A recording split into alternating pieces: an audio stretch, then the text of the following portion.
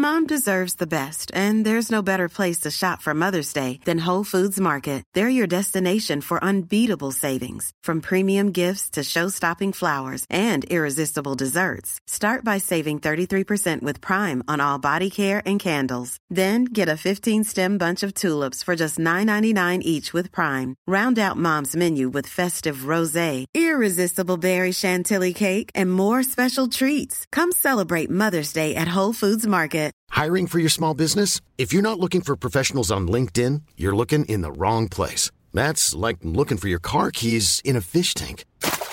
LinkedIn helps you hire professionals you can't find anywhere else, even those who aren't actively searching for a new job but might be open to the perfect role. In a given month, over 70% of LinkedIn users don't even visit other leading job sites. So start looking in the right place. With LinkedIn, you can hire professionals like a professional. Post your free job on linkedin.com/people today. Hey, it's Ryan Reynolds, and I'm here with Keith, co-star of my upcoming film, If, only in theaters May 17th. Do you want to tell people the big news?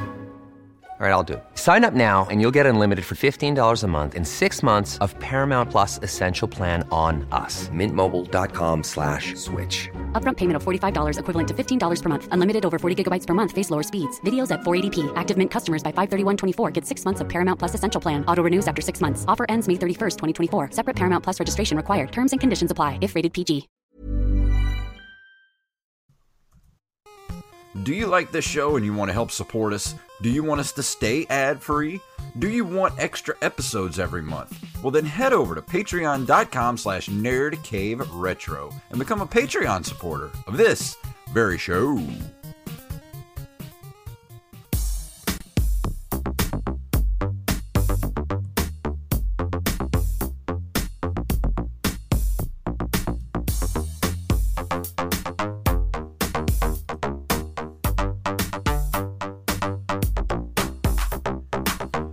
Greetings, programs, and ooh, that music's not turning down. There we go. Greetings, programs, and welcome back to another edition of the Nerd Cave Retro Show. And my name is Jason Robbins. And I'm Derek Diamond. So, Derek, you've got a very, very important weekend coming up this weekend. So tell everybody what's going on. I mean, I'm just going to be playing Smash Brothers all yeah. weekend. I don't know what you got. No, so I've been talking about this for months now on the show, but this weekend, it's finally happening. We are shooting the Parker Syndrome. Woohoo! I guess my directorial debut, if you will. Yes. Really excited for it. I've been planning it for a long time. Was originally going to shoot it in October. Had to push it back, but I think that worked out for the better. And I'm going to be the sound guy, so if the sound is screwed up, blame me. Funny, that's what I told Steve when we shot Survey. Yeah. Because I ran sound for that. No, yeah, Jason will be coming into town to help out. So really excited for it. Got really good cast, really good crew. So it's going to be a very busy 2 days, but I think it's going to be a lot of fun. I know I'm going to be exhausted at least after it's over, but it'll be a good kind of exhausted. So I'm really excited for it. You know, I've had I'm actually doing the last rehearsal with the cast right after we do the show over Skype. So awesome. After that, it'll be just kind of finalizing the shooting schedule, and then we'll do the thing on Saturday and Sunday. It's going to be a huge sense of relief when you hit that final cut. We're wrapped. You're going to be like, oh God, now the real work begins. Yeah. Then we start my favorite part of the whole process, post. So yes, no, it'll be good. Hey, but at least this isn't an action movie, so you won't be out in the Steve's yard rolling around doing Foley work. I told Steve one of my regrets from at least me working on Survey was that we didn't get video of that whole thing, because I wish you could have seen the visual of Steve running in his yard with me following behind him with a microphone and a boom pole. That would have been a great Blu-ray edition. I just picture the Benny Hill theme in the background. Just in super fast motion. Oh, that would have been so good. That would have been a perfect Blu-ray extra for the Blu-ray. I know. I would have just cut out the podcast that you guys did with me and just replaced it with that. That would have been so much better. Well, it's going to be fun. I can't wait to come over, and I rarely have worked behind the camera before, so this is going to be a whole new experience for me. No, it should be fun. You know, running sound it's a really important job, and I had kind of overlooked that from the very limited amount of film work that I've done. But Survey really taught me how important sound is. So, yes. So I'm going to give you a crash course Saturday when we get to the set. So it's easy. I didn't realize how important sound was until I spent since 2016, I've been attending festivals and seeing lots and lots of short films, especially this last weekend. Steve Wise and I, the director of Survey, we went to the Tampa Bay Underground Film Festival for the weekend, and we watched lots of short films, and that's one thing that people don't pay attention to is the sound. We saw so many films with bad sound. Just, like the levels were wrong. There was no ambient sound. Just like one scene to the next had a different like ambient sound to it, and it completely takes you out of the movie when there's no good sound design. And that's one thing I can say for Survey. We sounded damn good up on the big screen. Well, there was a lot of editing that went into that between both me and Steve, because I did the initial sound edit, and then Steve went in and touched up some of it. But yeah, I gained quite a bit of appreciation for sound editing, because I can't tell you how many times that I just sat at a computer and basically just yelled out so many curse words, because sound editing is a very, very meticulous process. Yes, it is. So it's something I know that I'm definitely going to preach this weekend is, making sure that the sound is good. So I think I'm excited for it. Steve said it best the other day. He said, you can have a great looking movie, but if the sound is bad, people are going to say the movie was terrible. But you can have a great sounding movie, but the movie can be bad or mediocre, and people will just call it artsy. Yeah.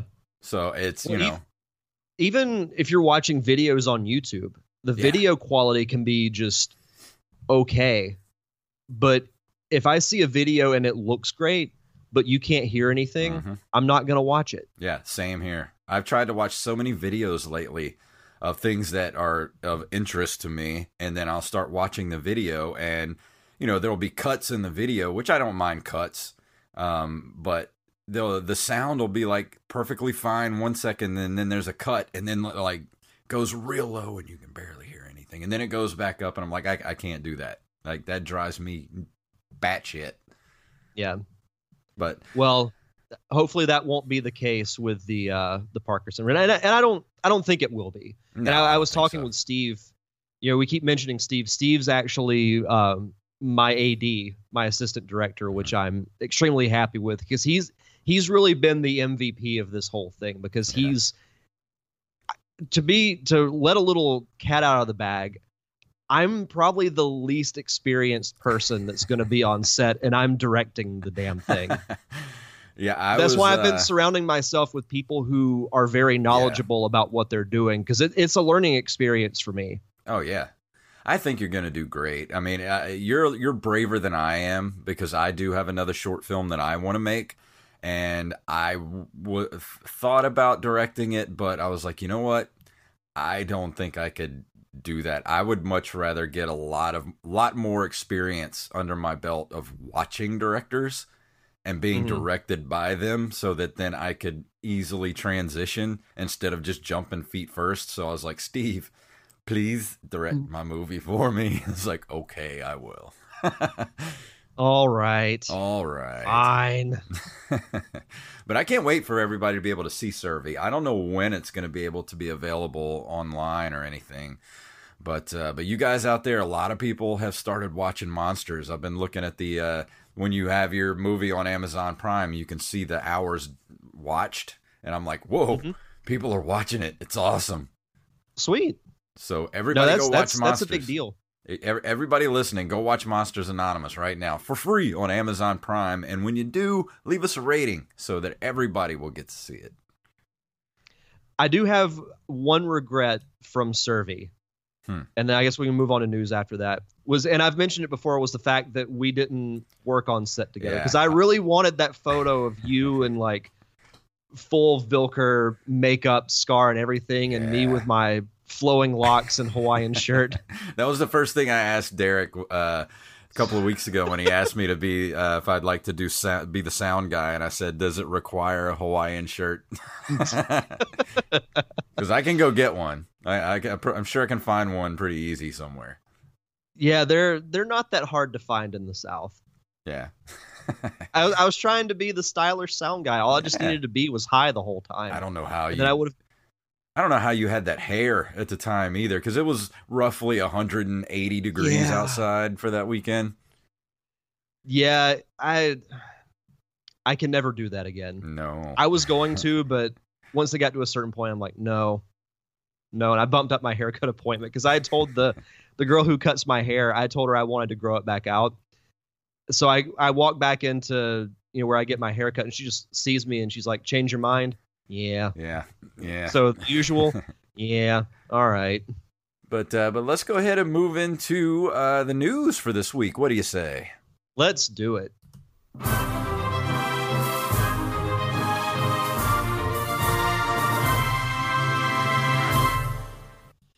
Oh boy. So the big gaming news story, this was released yesterday. We're recording this on Tuesday night. This comes to us from our friends at IGN.com. Sonic the Hedgehog movie first look, the official poster. This is actually an exclusive story by IGN, which is really cool for them. Sonic the Hedgehog is making his way to the big screen, and IGN has the exclusive first look at a live-action take on the beloved character. And there's a link to the IGN's Instagram page. It's basically a motion poster displaying what Sonic's speed is going to look like in the movie, and it ends with a silhouette shot of Sonic with the title, underneath him and everything.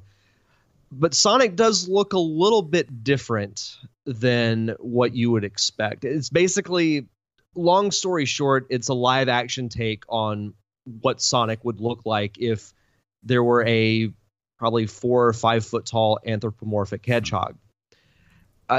You can't really see any facial features other than, his nose. You can see a little bit of his eyes. Big changes. You can tell he's not wearing any gloves, and his arms are blue and covered with fur. And that's the thing they emphasized on, is that, they wanted Sonic to be covered in fur. But hedgehogs don't really have fur. They have quills, which is an interesting take on it. And his shoes are different. The shoes don't really bother me. I mean, they're still red, and they have laces instead of the buckles on the side. But that doesn't really bother me that much. Thinking about it, initially, I did not like it. But I do want to see more from it before I really make judgment. Like, I want to see how Sonic and the other characters interact in live action. The thing I'm honestly curious about is how Jim Carrey's going to look as Robotnik. Yeah. I wonder if they're going to be able to pull off the giant mustache. I don't know. I wonder if that's going to be the next poster that comes out. What do you think of it? I don't know what to think about it. I hope they don't do something stupid, like make him some sort of like lab experiment or something like that. Like, I just don't know. How are you going to do Sonic the Hedgehog as a live action movie set in the real world? And I don't know. I'm just skeptical. Like, until I see it, I'm going to go in with tempered expectations and hopefully be surprised. But I don't know, man. I don't know what to think, honestly. Like, I don't know if I would like it or not. I'm just kind of like, I see it and I don't really know what to think. Well, it says here, this telling of Sonic's story sees him as a bit of a fish or hedgehog out of water. Sonic finds himself in our present-day world where he develops a relationship with James Marsden's Tom Wachowski and also finds himself at odds with Jim Carrey's Dr. Robotnik. As expected, mayhem ensues. So what they might do is they might have, because they did this with one of the animated series as well, was all the Sonic characters were from another planet and they were somehow transported to Earth.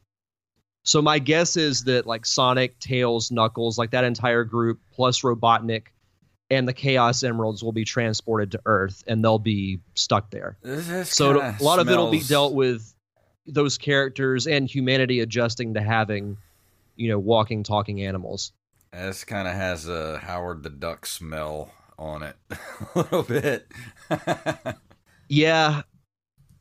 If it were me, and I'll be honest, I would have gone the safe route and I would have made it like a Pixar style animation movie. And I would do that with pretty much most of the video game properties. Like Zelda could work as live action, Metroid could work as live action. But when you get to like Sonic, Mario, like I think they're going the correct route with Mario. They're getting the studio that did the Despicable Me movies to do it, and it's going to have that style. Mm-hmm.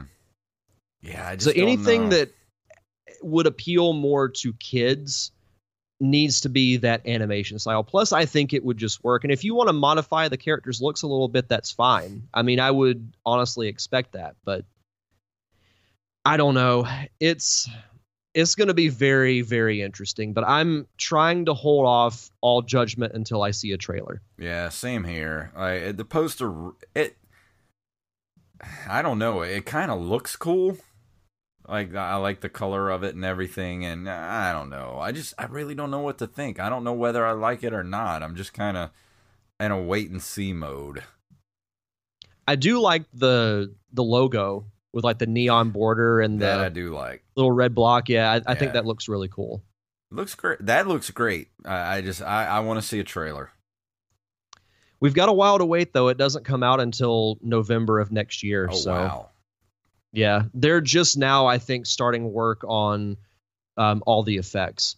Wow, all right. So it'll be a while. Yeah, so my guess is we won't see a trailer until maybe the spring at the earliest, if I had to guess. I would say we're probably going to see a trailer in front of Infinity War Endgame. That's when we'll see a trailer.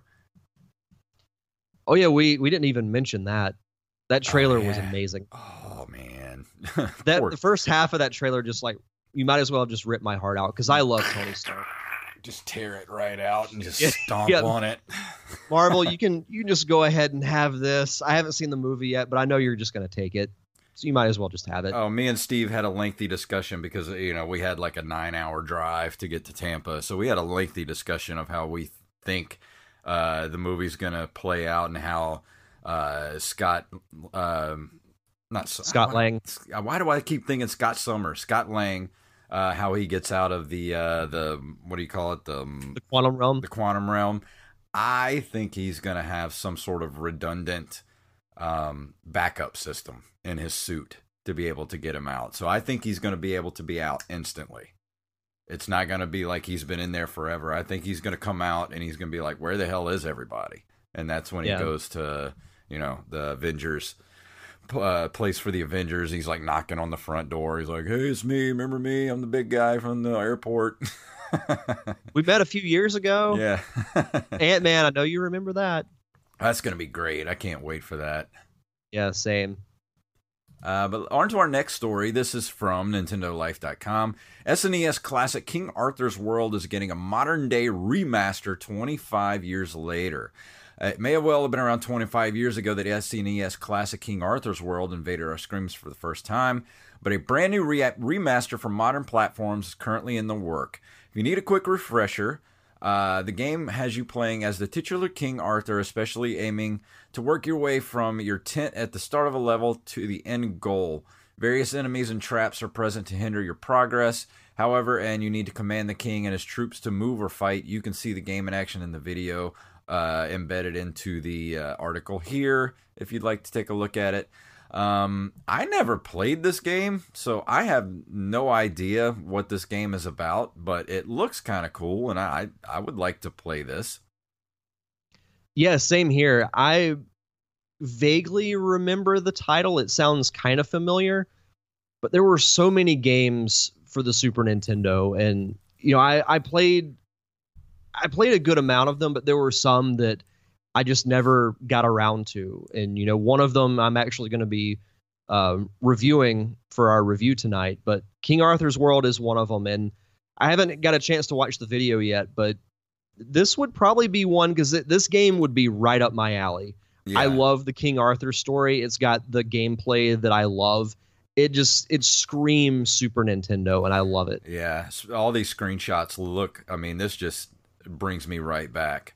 And the reason I put this in here is I hope that we're starting to see a trend of remastered 16-bit titles. Hopefully, maybe even 8-bit titles, too. I'm just picturing a remastered Link to the Past. Oh, boy. They don't even need to touch it. It's perfect the way it is. They just need to put it out again for the Switch. Drink, Wally.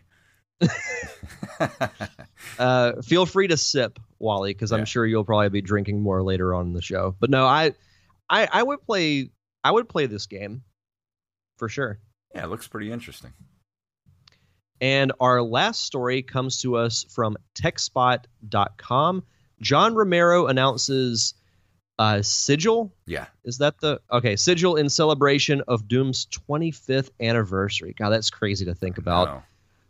Monday marks the 25th anniversary of Doom, arguably one of the most influential first-person shooters of all time. To celebrate the occasion, co-creator John Romero has announced an expansion that will be arriving in mid-February 2019. Sigil is the spiritual successor to the 4th episode of Doom, picking up where the original left off. It'll consist of 9 single-player and 9 deathmatch levels. Described by Romero as a megawad, the expansion will be available free of charge to owners of the original 1993 registered version of Doom. Hardcore fans may also be interested in the 2 limited edition physical releases in the pipeline. That's pretty awesome. I know. If you're still an owner of the original Doom from 1993, you're getting an update and an expansion 25 years later.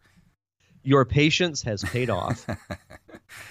This is awesome. I love this. Yeah, it's cool to see, all these classic games getting attention, even if it's something, like this. But I think this is really cool, doing basically an update for it. For those who have kept their old copies, it's just really cool. And I never played Doom. It's one of those games that, I mentioned along with like Doom and Star Wars Dark Forces that I remember watching my uncle play after school when I was a kid. And they have. Did you ever see the Doom movie? Yes, I did. It's on Netflix, and I watched about 2 minutes of it, and I was like, "Yep, still not that good." I saw it in the theater. Ooh, yikes! The first person sequence is really cool, but other than that, the movie is. I'll leave it at that. There are a couple of editions of this that are actually pretty cool.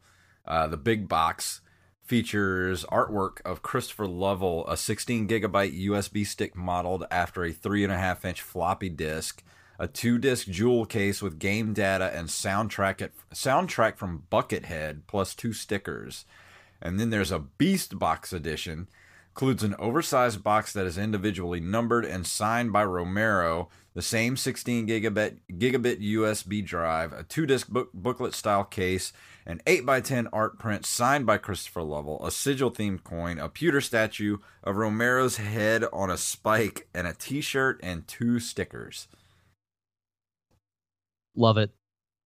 How much Absolutely does that one cost? Let's see. They're $39.99 and $166 respectively. Is that for the Beast Box? I think the Beast Box is $166 and the standard big box is $39.99. I don't think that's that terrible. It comes with a lot of stuff. Yeah, and the box looks great. If you go on TechSpot to take a look at this article, they have right up at the top of the article, there's the actual Beast Box pictures of it, and it looks satanic as hell. Yeah. But the detail in it is just awesome. Oh, it's great. But that's really cool. Let's go ahead and move into, let me pull up my news here. This month in video game history. December of 1981, Jump Bug, the first scrolling platformer developed by Hoai Corland and Alpha Denshi, is distributed in North America by Rockola under license from Sega. I think I remember Jump Bug. Yeah, I'm looking at some screen caps from it. It looks like your classic arcade platformer. Yeah, let me look at some screenshots here. Oh, yeah, I do remember this game. I've never played it, but the title does sound like very vaguely familiar. Yeah, I think we talked about this last December. I'm starting to get deja vu from all the stuff we've mentioned over the years. So does that mean we're in the Matrix? Yeah, we have a glitch going in the Matrix. Yeah. December 17th, 1987, Capcom releases the first Mega Man game in the long-standing series for the NES/Famicom. Speaking of Never Mega heard Man, of it. I picked up Mega Man 11 this last weekend on sale for the Switch, and yeah, you did. Whew, man, I played it for about 2 hours, and I got to the point I texted Derek. I was like, I physically cannot play anymore because my thumbs were so sore. Did it hurt you to text me? Yeah. Like, I can't use my thumbs. Oh, man. I just picture you, like, poking your phone with your index finger. Like, my thumbs hurt too much. It's so hard. Like, it's crazy how hard it is. It's either really hard or I'm just losing my reflexes in my old age. So I actually had to start the game over and go down to newcomer difficulty so I could actually play the game. I feel so bad. It's all good. We've all been there. On December I do want to 8th play that, though. Oh, you should. It's great. I love it. December 18th of 1987, Square's Hironobu Sakaguchi releases Final Fantasy for the Famicom in Japan. Originally intended to be the company's last release, the game's success resulted in a prolific series. It was released in the USA 3 years later as Final Fantasy XIV. No, I'm just kidding. Well, did you hear about the new Final Fantasy? No, I did not. It's actually a prequel called Final Fantasy -6. Oh, yeah. That makes sense. Yeah, right? I'm sure this is the one that was released on the SNES as like Final Fantasy 3 or something. I don't know. I don't know how they numbered that crap. This might be like the one Final Fantasy game that's actually like the same in both regions. Had to start somewhere. We can hope so anyway. December 18th, 1987, Square releases, or no, that's the same one. Yeah, that's it. December 20th, 1987, Sega releases Phantasy Star on the Master System, featuring a female protagonist. I've briefly played a Phantasy Star game. There was one for GameCube called Phantasy Star Online. Not a terrible game. I didn't really get into it all that much. It was one of those games that you had to have a group of people to play with. Yeah. But it wasn't terrible. I never played any of the old ones, but yeah, I didn't either. I didn't. I'd be interested. I wonder if it's on that. I think it is coming out. Either Phantasy Star or Phantasy Star 2 is going to be on the Genesis Classics release that's coming out for the Switch. Yeah, that was going to be my next question, because I do want to get that Genesis collection so we can have some of those games to review. Yeah, me too. December 4th of 1992, Mega Man 5 is released in Japan. On December 15th, Mega Man 5 is released in the U.S. I want to complete a Mega Man collection. That's going to be hard to do. Yeah. December seems to be a popular month for Mega Man. Yeah. Every month is a good month for Mega Man. Fair. Very fair. December 10th, 1992, Fatal Fury 2 is released by SNK for the Neo Geo arcade and home platforms. Which one is Fatal Fury? Have I ever played this before? No, I have not. But I know they did do... I think this was actually on the Neo Geo Classic that was released not too long ago. Okay. Love the art. It screams 90s, especially the guy in the middle there. Yeah. Such a 90s outfit. I always wanted a Neo Geo back in the late 80s, early 90s, but man, they were so expensive. They're still expensive. Oh, really? Yeah, they're crazy expensive. I can't remember if they released any Neo Geo games for the Wii as part of their like virtual console. I don't think they did. They do now for the arcade classics on the Switch. You can get a ton of Neo Geo games on there. I must be thinking of another console that they did that. Maybe. No, it was TurboGrafx that they did for the Wii. Yes. Hiring for your small business? If you're not looking for professionals on LinkedIn, you're looking in the wrong place. That's like looking for your car keys in a fish tank. LinkedIn helps you hire professionals you can't find anywhere else, even those who aren't actively searching for a new job but might be open to the perfect role. In a given month, over 70% of LinkedIn users don't even visit other leading job sites. So start looking in the right place. With LinkedIn, you can hire professionals like a professional. Post your free job on linkedin.com/people today. Burrow's furniture is built for the way you live. From ensuring easy assembly and disassembly to honoring highly requested new colors for their award-winning seating, they always have their customers in mind. Their modular seating is made out of durable materials to last and grow with you. And with Burrow, you always get fast, free shipping. Get up to 60% off during Burrow's Memorial Day sale at burrow.com/ACAST. That's burrow.com/ACAST. burrow.com/ACAST. Let's see. You're up. Sorry, I had to hit my cough switch. December 10th of 1993, id Software releases Doom. It is considered one of the most significant and influential titles in video game history for having helped to pioneer the now ubiquitous first-person shooter. I love Doom. I used to play Doom all the time in my 11th grade computer programming class. Never played it, but had a lot of fun watching it.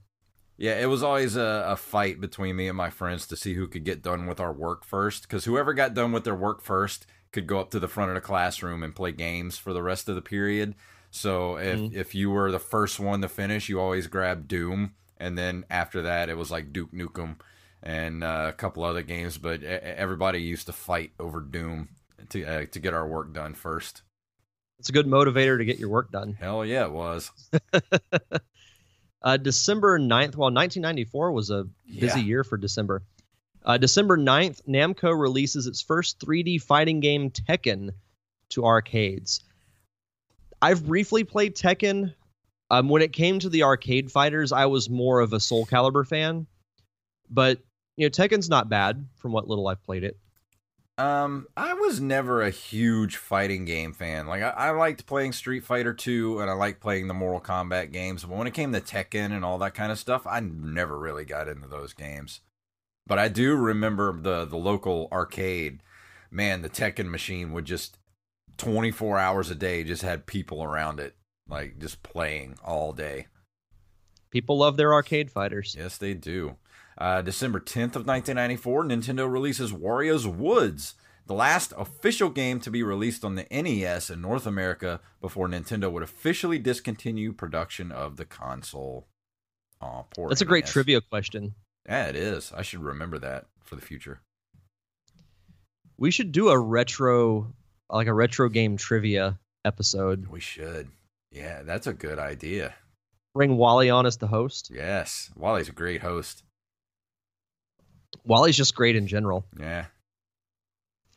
Let's see. December 16th of 1994, Mega Man X2 is released in Japan. Of course it was. Mega Man. There should be a Mega Man game released every month. That's what should be happening. Every year and every month is the year and month of Mega Man. Yes. But as a little bit of a teaser for our Christmas episode, I did watch the episode of a certain cartoon that we're supposed to be doing a commentary for. Man, did they crap all over Mega Man. And yes, they did. And Simon Belmont. Oh, Lord. What were they thinking? Would you say the show is similar to the title of Colonel G, the sports guru? Yes, something along those lines. Oh, okay. Yeah. Cool. I have no idea what that would be. On December 21st of 1994, Bungie releases Marathon, one of the earliest original non-ported first-person shooters for the Macintosh. Let's see what this is about. Marathon. I remember looking at this last year. Yeah, man, this year has gone by so fast. It has. And this is not at all what I was thinking about. Yeah. When I think of Marathon, I think of people running. Well, and also Bungie. I didn't know Bungie was around in 1994, but they 6 years later would release Halo. Yes, they did. And to close us out on this month in video game history, on December 24th, 1994, Heretic is released by id Software. It's the first in Raven Software's Heretic/Hexen series, and also the first game bundled with Dwango, one of the earliest online multiplayer services. Wow. Did not know that. Wow. Yeah, I didn't know that either. Dwango is a cool name. Yeah, it is. Dwango. I like their logo, too. Is that the sequel to Django? I think so. the sequel that never was. But tonight, it is Derek's turn to review a game, and he's going to be reviewing this little ditty right here.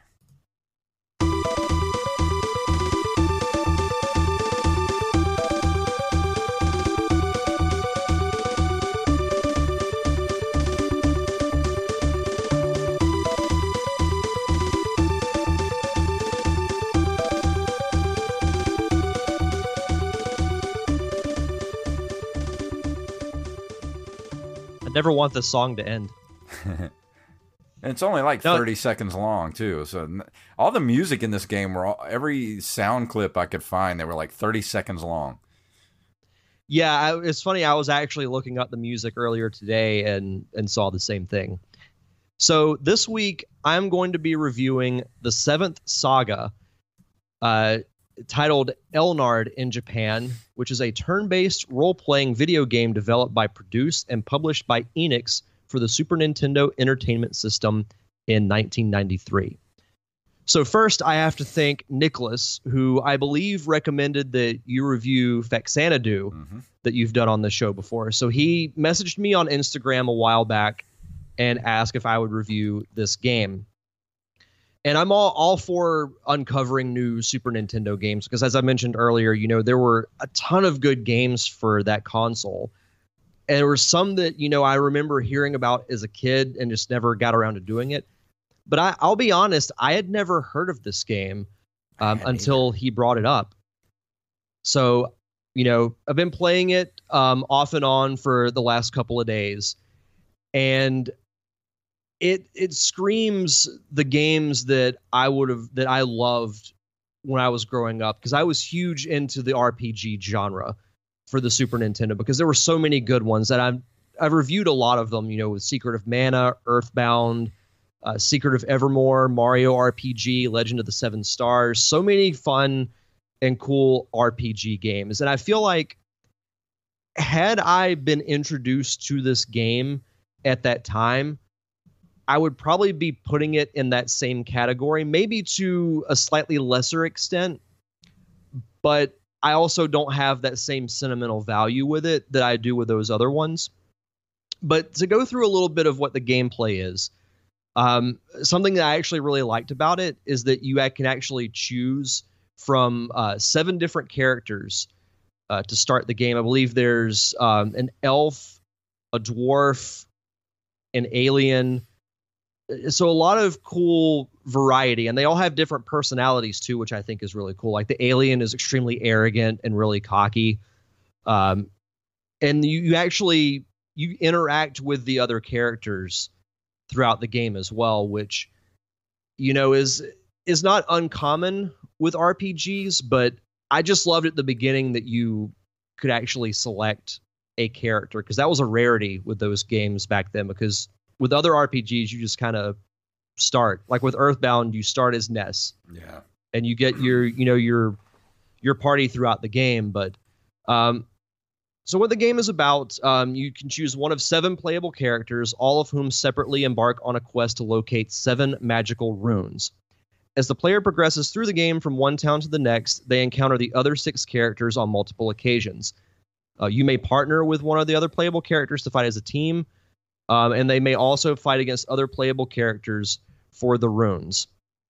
Notable unique innovations include the use of a crystal bar radar system in the game's HUD that allows players to see enemies approaching their character in dungeons and in the overworld, which also is something that I don't remember that much, if at all, from any of those other RPGs from back in the day. That's another thing I was going to ask you. Was this a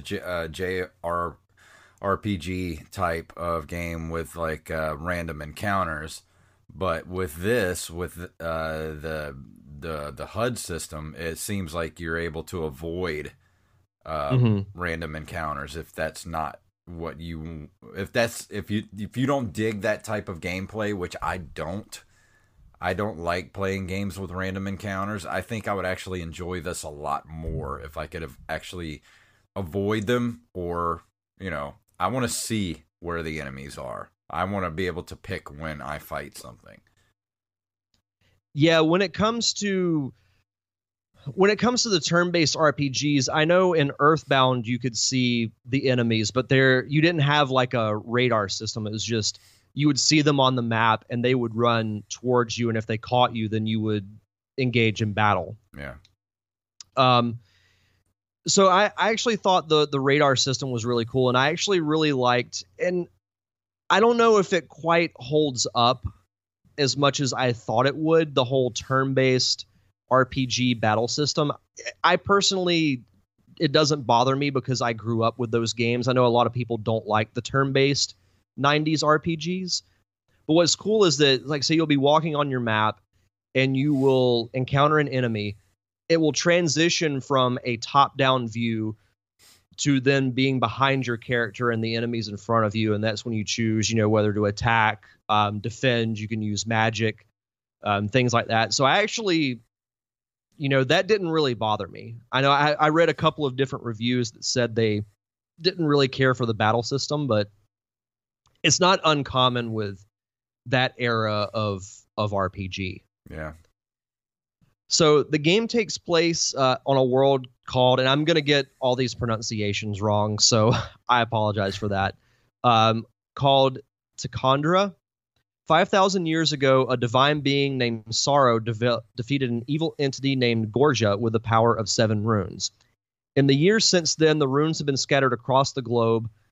Lamil, or Ramir in the Japanese version, the son of Sorrow, was born 100 years before the beginning of the game and became a hero when he defeated the demon Gariso. Now 100 years old, Lamil has become the benevolent and powerful ruler of the world. And the 7 characters that you can choose from are basically recruited by the king, trained for 5 years, and they're dispatched to find the 7 runes. And then you kind of go on your way from there.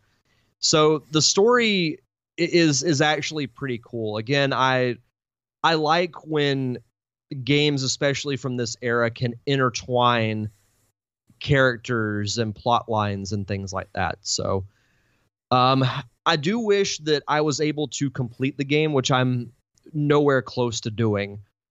But it is going to be a game that I keep playing, throughout, because I'm going to have 2 weeks off for Christmas. I want to beat this game, and whenever I do, give like my full thoughts on the ending and whatnot, because I have no idea what's going to happen. I just know the general story from what I read before I started playing the game. But I like, it's kind of exciting, playing a game from that era and you don't know what's going to happen. Whereas, we've talked about Link to the Past. I've played through that game so many times I can almost play it with my eyes shut. Yeah. Same thing with Earthbound and Illusion of Gaia. I'm glad that Nicholas recommended this to me because, like I said, this would be a game that I probably would have loved had I discovered it growing up. It's just crazy to know how many RPGs there were for the SNES. And I've heard that a lot the last couple of years, that the SNES was the great role-playing game console. And I didn't realize how many RPGs there were for the Super Nintendo. There were a ton. Like the cover art for this is vaguely familiar, but I don't remember this game. And yeah, same. There are plenty of others that, you know, pop up here and there, and then I'm just like, man, I don't remember this game. And you know, I like I said, I'm not a fan of the JRPG type. I'm more of the, you know, Link to the Past, Legend of the Mystical Ninja type of semi-RPG player. Mm-hmm. Yeah. But if I could find one that really kind of, you know, sucks me into the story, I'd be more than willing to, you know, sit down and play a good RPG for the Super Nintendo. Oh, for sure. And yeah, I'm looking forward to, because I'm even like, I know the ending is on the Wikipedia page, and I've been intentionally avoiding it because I don't know. I think we kind of take for granted all the games that we enjoyed a little bit. I mean, maybe not take for granted, but we just know what to expect from them because we grew up with them and we played through them so many times that it's almost a rarity to discover something that is like the games that you grew up with. Yeah. But you just missed out on. And like you said, the amount of RPGs and the sub RPGs, like you mentioned, like Link to the Past, the amount of them are just insane. Yeah. And a lot of the later RPGs that came out for the system, you know, like later on around like between like 94 to 96, those are the ones that are way too expensive these days. Like, you know, like Earthbound, Illusion of Gaia, you know, those games are really expensive to try. Especially and Earthbound. Up. Yeah.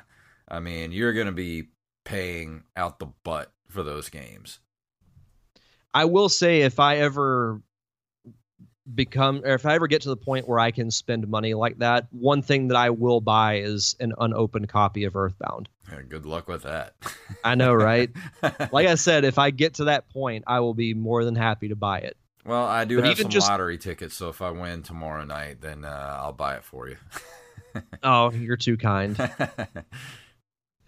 If you did that, I would be nice enough to let you stay at my place for the weekend. Awesome. We're already doing that. But no, as far as reception of the game goes, the Seventh Saga received moderately positive reviews. Night Runner of GamePro applauded the game's graphics, animation, music, sound effects, and non-linearity of the plot, and stated the game's multiple characters and variable plot are innovative in many ways, but said that the frequent simplistic combat does not live up to the rest of the game, which I kind of see that, but then I also go back to a lot of the turn-based RPGs are like that. I mean, to me, it's really not that different. So if it's not your thing, I get why you would knock it, but I don't know, I personally, it didn't take away anything for me personally. Yeah. And then the unrelenting combat and convoluted puzzles may drive away all but the most dedicated role players. Again, so far from what I've seen, it hasn't really bothered me. Yeah, but it might get tougher the further into the game you get, though. That is very true.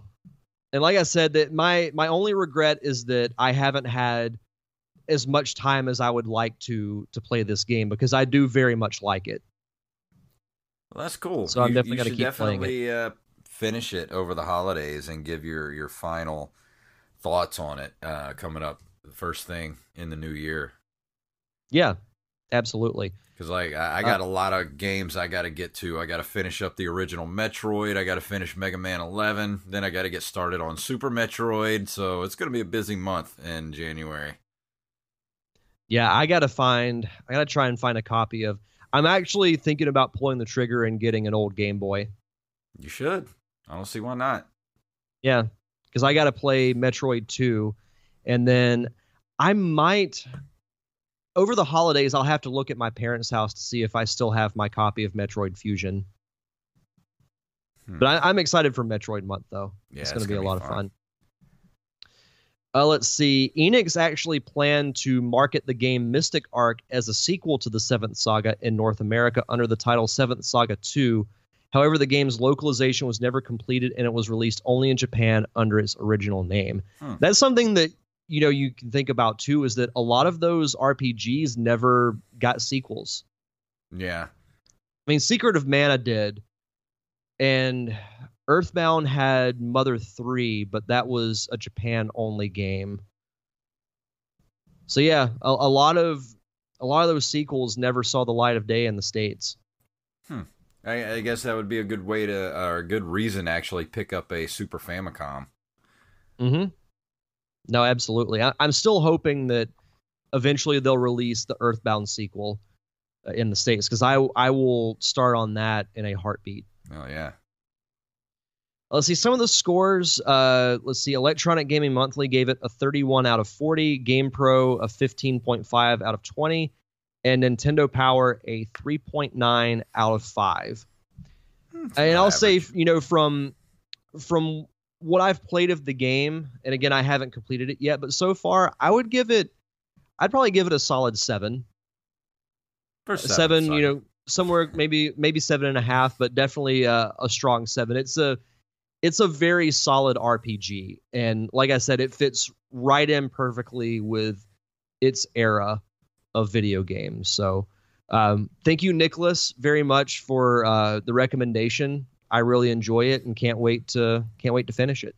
Awesome. Was there is there anything else you wanted to say about it before we move into the end of the show here? No, I think that covers it pretty much. Anything else you want to throw out there before we give them our leave for this week? Well, I did want to throw this out there, and I'm sorry I forgot to mention it when we were talking at the beginning. I know Nate was very concerned about my well-being for Super Smash Brothers, so you'll be happy to know that I do want to tell this funny story. So Saturday, well, first of all, I went out with some friends Friday night, and I got back to my place probably around 12:30 at night. So, of course, when I get home, I play Smash Brothers. Mm-hmm. I play it for about an hour. It's like, all right, well, I'm going to go to bed. So I sleep in till about 8:30, which is really late for me because normally I wake up around like 6 a.m. So what's the first thing I do? Play Smash Brothers.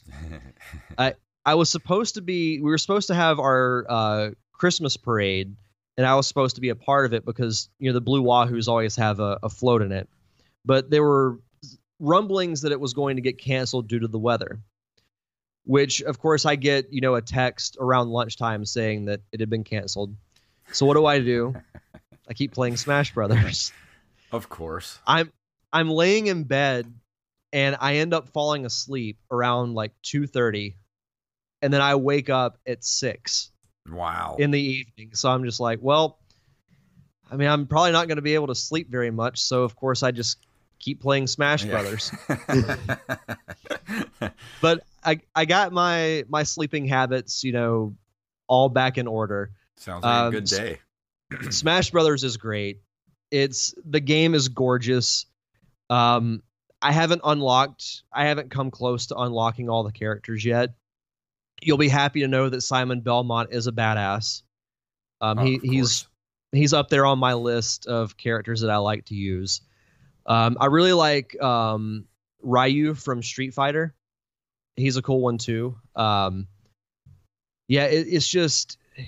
It looks so good. It's got so much replayability.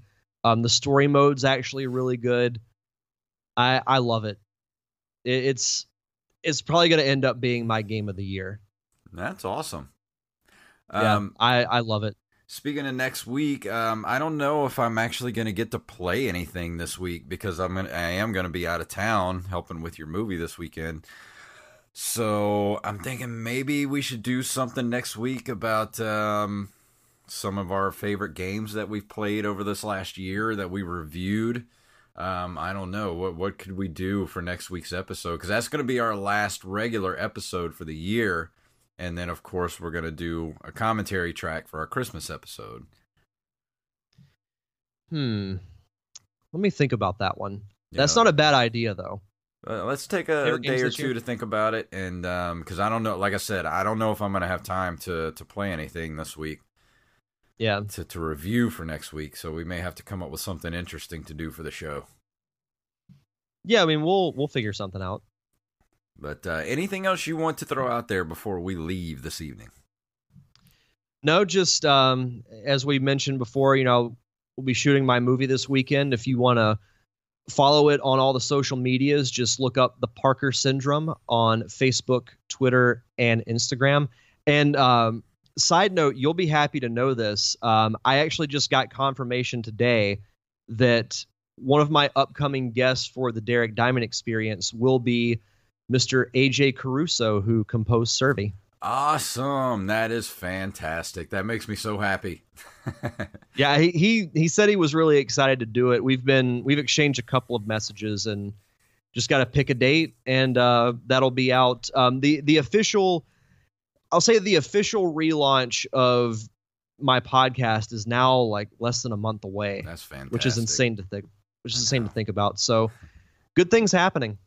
Awesome. Well, go watch Monsters Anonymous on Amazon Prime. I'm going to keep saying it until you do it, so you might as well just go watch it and leave us a review. And on that note, let me play our music here.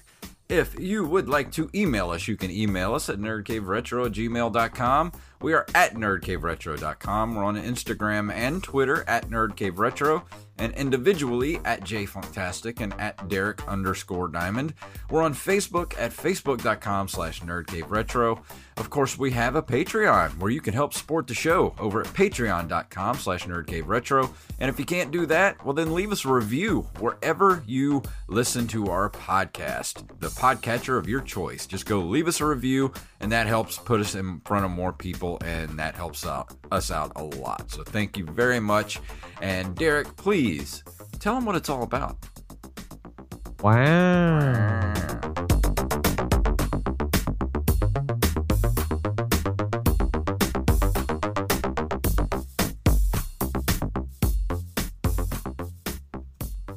Master Blaster runs Sparta Town. You blew it! Mom deserves the best, and there's no better place to shop for Mother's Day than Whole Foods Market. They're your destination for unbeatable savings, from premium gifts to show-stopping flowers and irresistible desserts. Start by saving 33% with Prime on all body care and candles. Then get a 15-stem bunch of tulips for just $9.99 each with Prime. Round out Mom's menu with festive rosé, irresistible berry chantilly cake, and more special treats. Come celebrate Mother's Day at Whole Foods Market. Even when we're on a budget, we still deserve nice things. Quince is a place to scoop up stunning high-end goods for 50 to 80% less than similar brands. They have buttery soft cashmere sweaters starting at $50, luxurious Italian leather bags, and so much more. Plus, Quince only works with factories that use safe, ethical, and responsible manufacturing. Get the high-end goods you'll love without the high price tag with Quince. Go to quince.com/style for free shipping and 365-day returns.